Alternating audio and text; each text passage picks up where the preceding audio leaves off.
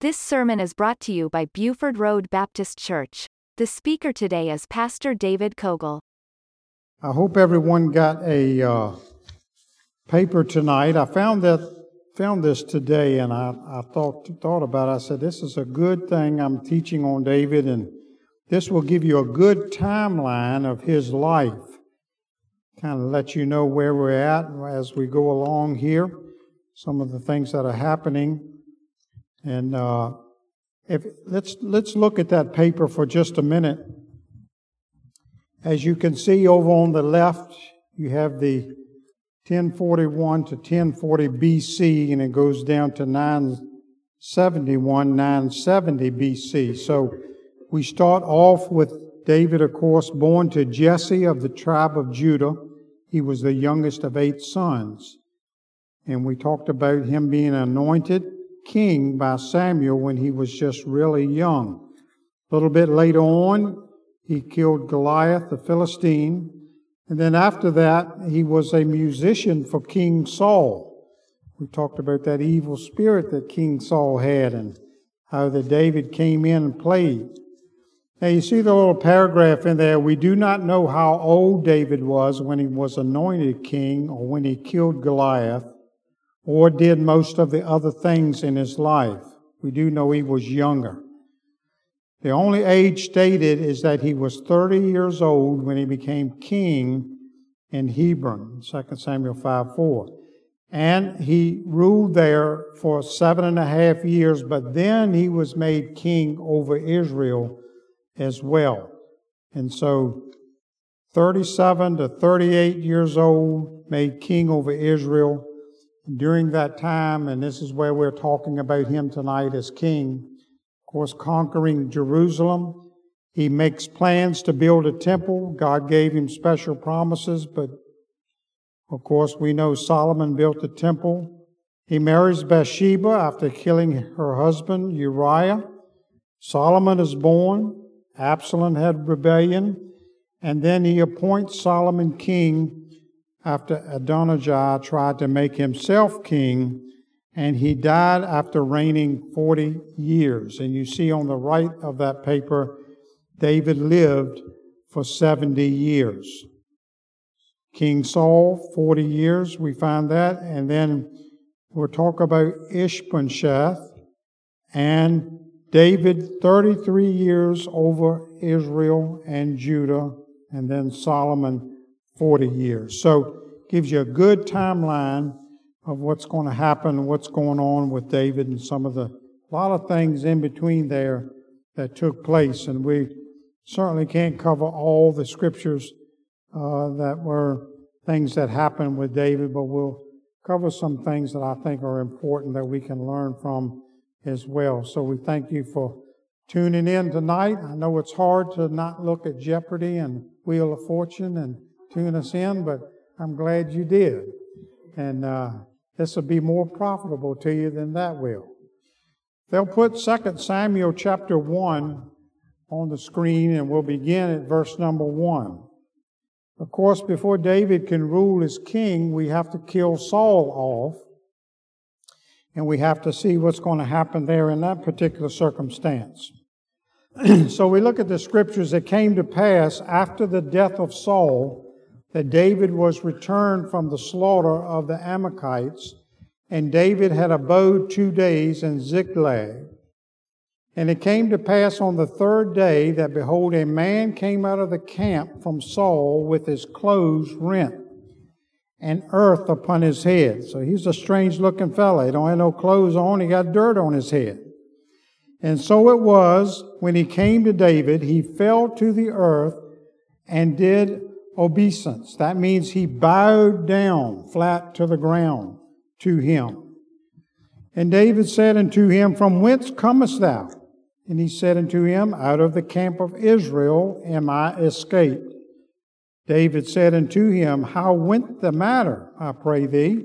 Tell me.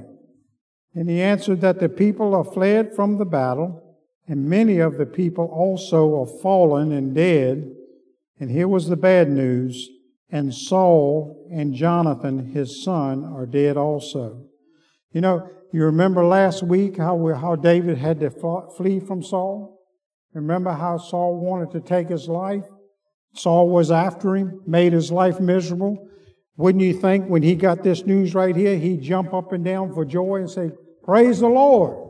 No longer I have to deal with Saul." No, that wasn't the case all along. We found out last week that even though David knew this was going on in Saul's heart and mind against him, David still had an appreciation for the anointed one from the Lord. And he did that all the way. And I think at the end of last week, we kind of saw Saul realizing how he's been. And I think that spirit left him. And I think he confessed and he repented to David. And I don't believe he bothered him anymore. But here he is finding out that he's dead. And we haven't got time to get into Jonathan. That's a whole other story, how David loved Jonathan. And they were just great pals together. But certainly to hear both of them dead. David said unto the young man, verse 5, that told him, "How knowest thou that Saul and Jonathan his son are dead?" And the young man that told him said, "As I happened by chance upon Mount Gilboa, behold, Saul leaned upon his spear, and lo, the chariots and the horsemen followed hard after him." Why did Saul do that? And what does that mean all of a sudden? That means that while he was in battle, and we know that the archers had shot arrows, and they had pierced Saul's body. And so Saul was on the way to dying, but he wasn't dead yet. And because he wasn't dead yet, being a king, he did not want to die a humiliating death at the hands of an enemy. So what he did in this particular situation was ask this young man, and you'll find out, to finish it off. And the young man told him as it happened. Verse 7, "When he looked behind him, he saw me," that's meaning Saul, "and called unto me, and I answered, Here am I. And he said unto me, Who art thou? And I answered him, I am an Amalekite. He said unto me again, Stand, I pray thee, upon me, and slay me, for anguish is come upon me, because my life is yet whole in me." So even with the arrows in him, he's not dead yet. "So I stood upon him and slew him, because I was sure that he could not live after that he was fallen. And I took the crown that was upon his head and the bracelet that was on his arm, and have brought them hither unto my Lord. Then David took hold on the clothes and rent them, and likewise all the men that were with him." That was a symbol back in that day of something when you got devastating news that really, it would be like us hearing news of one of our loved ones dying, and how we act when that happens. And this was what they would do. This would show how he feels about this news that he has gotten. In verse 12, "They mourned and wept and fasted until even for Saul and for Jonathan and his son and for the people of the Lord and for the house of Israel, because they were fallen by the sword." Now you may not understand what David is going to do from this point on. "And David said unto the young man that told him, Whence art thou? And he answered, I am the son of a stranger, an Amalekite. And David said unto him, How wast thou not afraid to stretch forth thy hand and destroy the Lord's anointed? How did you come up with enough courage? How did you decide that you were going to be the one to take Saul's life? And once again, he calls him the Lord's anointed. And David called one of the young men and said, Go near and fall upon him. And he smote him that he died. And David said unto him, Thy blood be upon thy head, for thy mouth hath testified against thee, saying, I have slain the Lord's anointed. And David lamented over this lamentation over Saul and over Jonathan, his son. Kind of a strange thing for him to do. This man did the request of Saul. Saul wanted him to do. But when David's getting this news and he's hearing what he did, how he did it, and so forth and so on, he just feels like he should have told Saul, "Hey, I'm not worthy to slay you. You're the Lord's anointed. I'm not going to do that." You know, it is a strange thing. What in the world would we do in that situation, I wonder. But David felt like he needed to do what he needed to do, and he did take care of that. So King Saul was killed. David tore his clothes, wept, mourned, fasted. David totally respected Saul as the anointed king. He wasn't shouting and rejoicing because he was dead. And I think we covered this lesson once again already. David did not hold a grudge against Saul. And what a lesson for us to learn. It does no good for us to hold grudges in our life. People do us wrong, no doubt about it. You know, but the Lord speaks in the Bible over and over again how we ought to forgive, love the enemy, pray for them, so forth and so on. So we learned that lesson about a grudge. David had known already for many years that he was going to be the next king. He knew that. But never did he walk around saying, "Saul, you know what? I'm going to be in your shoes real shortly. You better look out." He didn't do that. He just knew. And he just waited. He just did as the Lord directed him in his life till he got to this timeline here of where he's going to be king. He had been anointed by Samuel. So the thing was that David did not become king over Israel right away. He became king over the tribe of Judah first. Then later he was declared king over Israel. Now look back at your timeline paper again and notice that little name Ishbosheth there. Strange thing. Who was Ishbosheth? That was one of Saul's sons. So you would certainly think that Saul's son would take the place of a king. He'd fall into that category. And he did. But it was very short reign because it wasn't meant to be. Only 2 years did he serve as that king. He was murdered, and it wasn't by David, but he was murdered and taken care of. So with him out of the way, we find that David, not only on your timeline 7.5 years over Judah, but then he would end up being king over all of Israel. And then he would start to do some things as king. Did everything go smoothly for David because he was going to be king? No.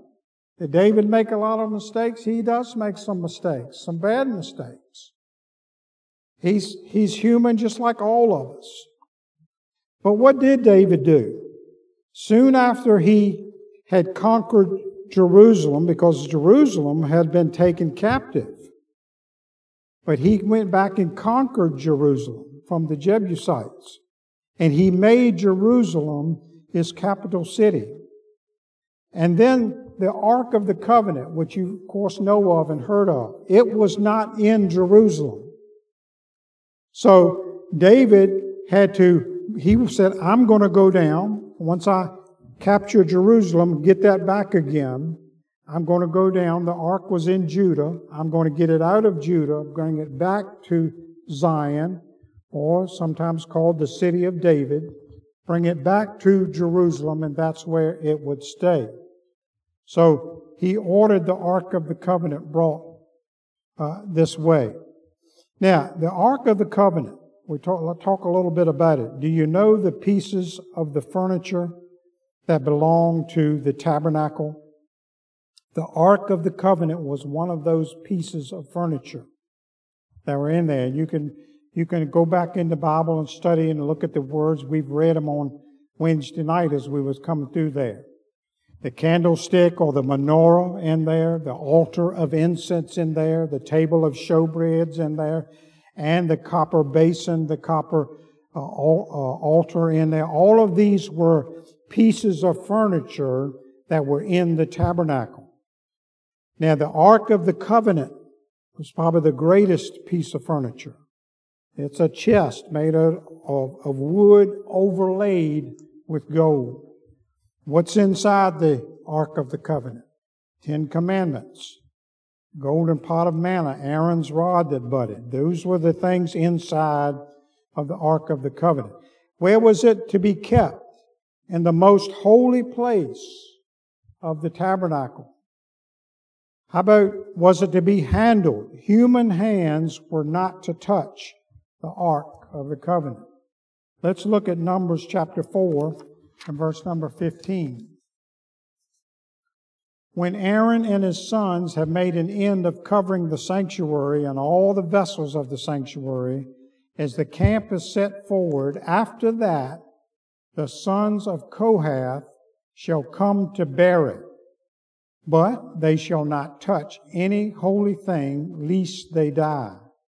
These things are the burden of the sons of Kohath and the tabernacle of the congregation. You can imagine the weight, the load. That's what that burden means. That was their burden, to carry the load, to carry that ark. And boy, I wouldn't have been too happy about that having that job. You're not supposed to touch it. I certainly wouldn't want to. But they had the staves on each side, and they were to grab a hold of those staves, not the ark itself, to grab a hold of those staves when they were to carry it. So, with the clear instructions that we have here from the Lord, as they are to carry it from place to place, they were to be carried by those poles. So, when David decided to move this sacred Ark of the Covenant, he hauled it up to Jerusalem and he put it on a cart to do that. That's fine as long as they're still not touching it. But what happens when you put something on a cart and you go down those type of roads that are over there with all the rocky and ruts and everything that's going on? That cart is doing all kinds of rumbling back and forth and wiggling back and forth. And as they begin to do that, at one point the ox stumbled, and Uzziah saw that the ark was sliding over or maybe going to fall off that cart. So him thinking he's doing a good thing, he reached out and steadied that ark to keep it from falling, and immediately he died. You say, boy, that's pretty rough. But the thing we have to always go back and remember is that when God had put the word out about something, He wasn't joking about it. So even though he seemed like a good deed, he still disobeyed God. You know, it's like today maybe we feel like there's something that we need to step in and do, but you know what? We better make sure we're still lining up with God's Word. We're not doing something that we feel like we just want to do. Because it's very important to obey what the Lord says in His Word. And so he died. 2 Samuel, look at chapter 6 and 2 verses there, or 6 and 7. When they came to Nachon's threshing floor, Uzziah put forth his hand to the ark of God and took hold of it, for the oxen shook it. And the anger of the Lord was kindled against Uzziah, and God smote him there for his error, and he died by the ark of God. So, I believe today we need to realize, even though we live in a day, as I said earlier, we're living in the day of grace, and God doesn't strike us with lightning, but certainly He takes note when we disobey His Word. And I don't believe we receive the blessings we should receive if we're not doing what God's commanded us to do. So, like the pastor was preaching about, that judgment day is coming. Certainly we'll answer for things that we don't do according to what the Lord wants us had set up for us to do. So let's look at the rest of the story in 2 Samuel chapter 6 and verse number 8. David was displeased because the Lord had made a breach upon Uzziah. What's that mean? David didn't like it. When he saw God strike Uzziah dead, David didn't like that. He felt like that was an outburst of wrath from God. That's what that breach means.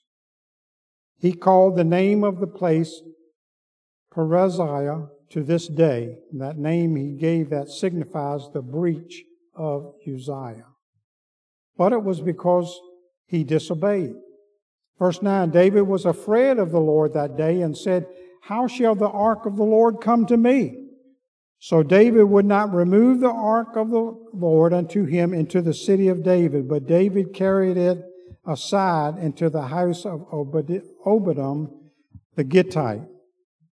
How would you like to have the ark come into your house? I mean, you already done heard the news about somebody touching it and dying. You're probably thinking, oh boy. But then on the other hand, that brought the blessings of God to that house too. And the ark of the Lord continued in the house of Obededom the Gittite 3 months. And look, the Lord blessed Obededom and all of his household.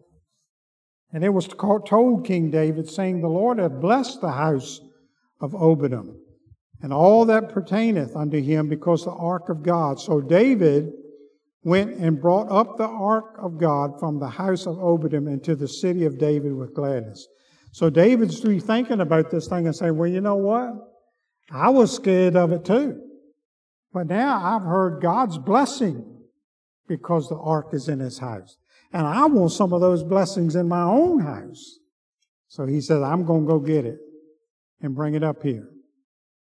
And so it was that when they bare the ark of the Lord and had gone 6 paces, he sacrificed oxen and fatlings. Isn't that something? 6 steps and stopped to make a sacrifice. David ain't taking no chances. We'll go 6 more and we'll make another sacrifice. Boy, it must have taken a while to get that up there. So what happened? David's excited. In verse 14, and David danced before the Lord with all his might, and David was girded with a linen ephod. He was like Sister Maxine back there. She loves to get excited back there, and she don't let that pew hold her down. And she gets up and dances, but you know what? She doesn't dance, I believe, for any reason but before the Lord. I believe it's a genuine. So if you're going to get up and dance, I hope you're doing it in the Spirit. Amen? Hope you're doing it in the right reason. So David and all the house of Israel brought up the ark of the Lord with shouting, with the sound of trumpet. And the ark of the Lord came into the city of David. Now, Micah, Saul's daughter, looked through a window and saw David leaping and dancing before the Lord, and she despised him in her heart. Not everyone's happy about it. And they brought the ark of the Lord and set it in its place in the midst of the tabernacle that David had pitched for it, and David offered burnt offerings and peace offerings before the Lord. And as soon as David had made an end of offering burnt offerings and peace offerings, he blessed the people in the name of the Lord of hosts. And he dealt among all the people, even among the whole multitude of Israel, as well to the women and as men, to everyone a cake of bread and a good piece of flesh and a flagon of wine. So all the people departed, every one, into his own house. So he provided a little meal for everyone. David returned to bless his household, and Michal, the daughter of Saul, came out to meet David and said, "How glorious was the king of Israel today, who uncovered himself today in the eyes of the handmaids of his servants, as one of the vain fellows shamelessly uncovered himself." And David said unto Michal, "It was before the Lord, which chose me before thy father and before all his house, to appoint me ruler over the people of the Lord and over Israel, Therefore will I play before the Lord. Remember, he played that harp, a great musician. And the dancing that he did was before the Lord. And I will yet be more vile than thus, and will base in mine own sight. And of the maidservants which thou hast spoken of them shall I be had in honor. What was the consequence of her lashing out against David? Therefore Michal, the daughter of Saul, had no child until the day of her death. So David was content to justify himself in what he had done. And the rude, disrespectful behavior of Michal, the daughter here, God punished her. I believe this: those that honor God, He will honor them. But those that despise Him and His servants and His service, they will be chastised. So another great lesson here for us to learn. In all that we do, we should try to honor God. Maybe we can sit back and think about something we are attempting to do, and we're thinking, will this bring honor to God? Or will it not? Will it bring shame to God? Will it hurt someone else? Will it give the wrong message to someone else in what I'm doing? Or am I doing it for God's glory? To those that honor God, God will honor them. And it's a shame today there's a lot of folks that despise even the very work of God. They despise you as a Christian. If you attempt to share Christ with them, you'll be despised many times. Ostracized. Don't want anything else to do with you. We don't need you around here if you're going to do that. And so there's a time coming they will answer for that. But John 5:23 says that all men should honor the Son, even as they honor the Father. He that honoreth not the Son honoreth not the Father which had sent him. So we must honor the Lord Savior Jesus Christ, and in doing that we honor the Father as well. You know, this thing about disobedience is handled different ways in different times, many times. God sometimes will punish disobedience right away. But sometimes He lets that go on for a while to see if we're going to get things right. We're going to do things, but sometimes He gets our attention real quickly.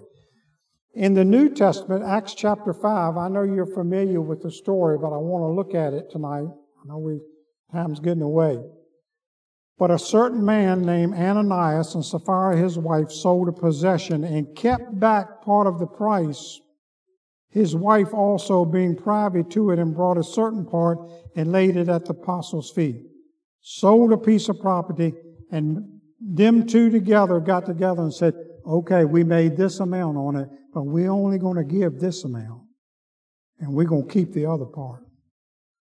Peter said unto Ananias, why hath Satan filled thy heart to lie to the Holy Ghost? See, the Holy Ghost gave that to Peter to know, that discernment, to know what they had did, and keep back part of the price of the land. While it remaineth, was it not thine own? And after it was sold, was it not thine own power? Why hast thou conceived this thing in thy heart? And thou hast not lied unto men, but you've lied unto God. You know, we don't think about that many times. We think if we lie to a person, but as a child of God, we're not really lying unto them. We're lying to God, because He knows what we've come up with.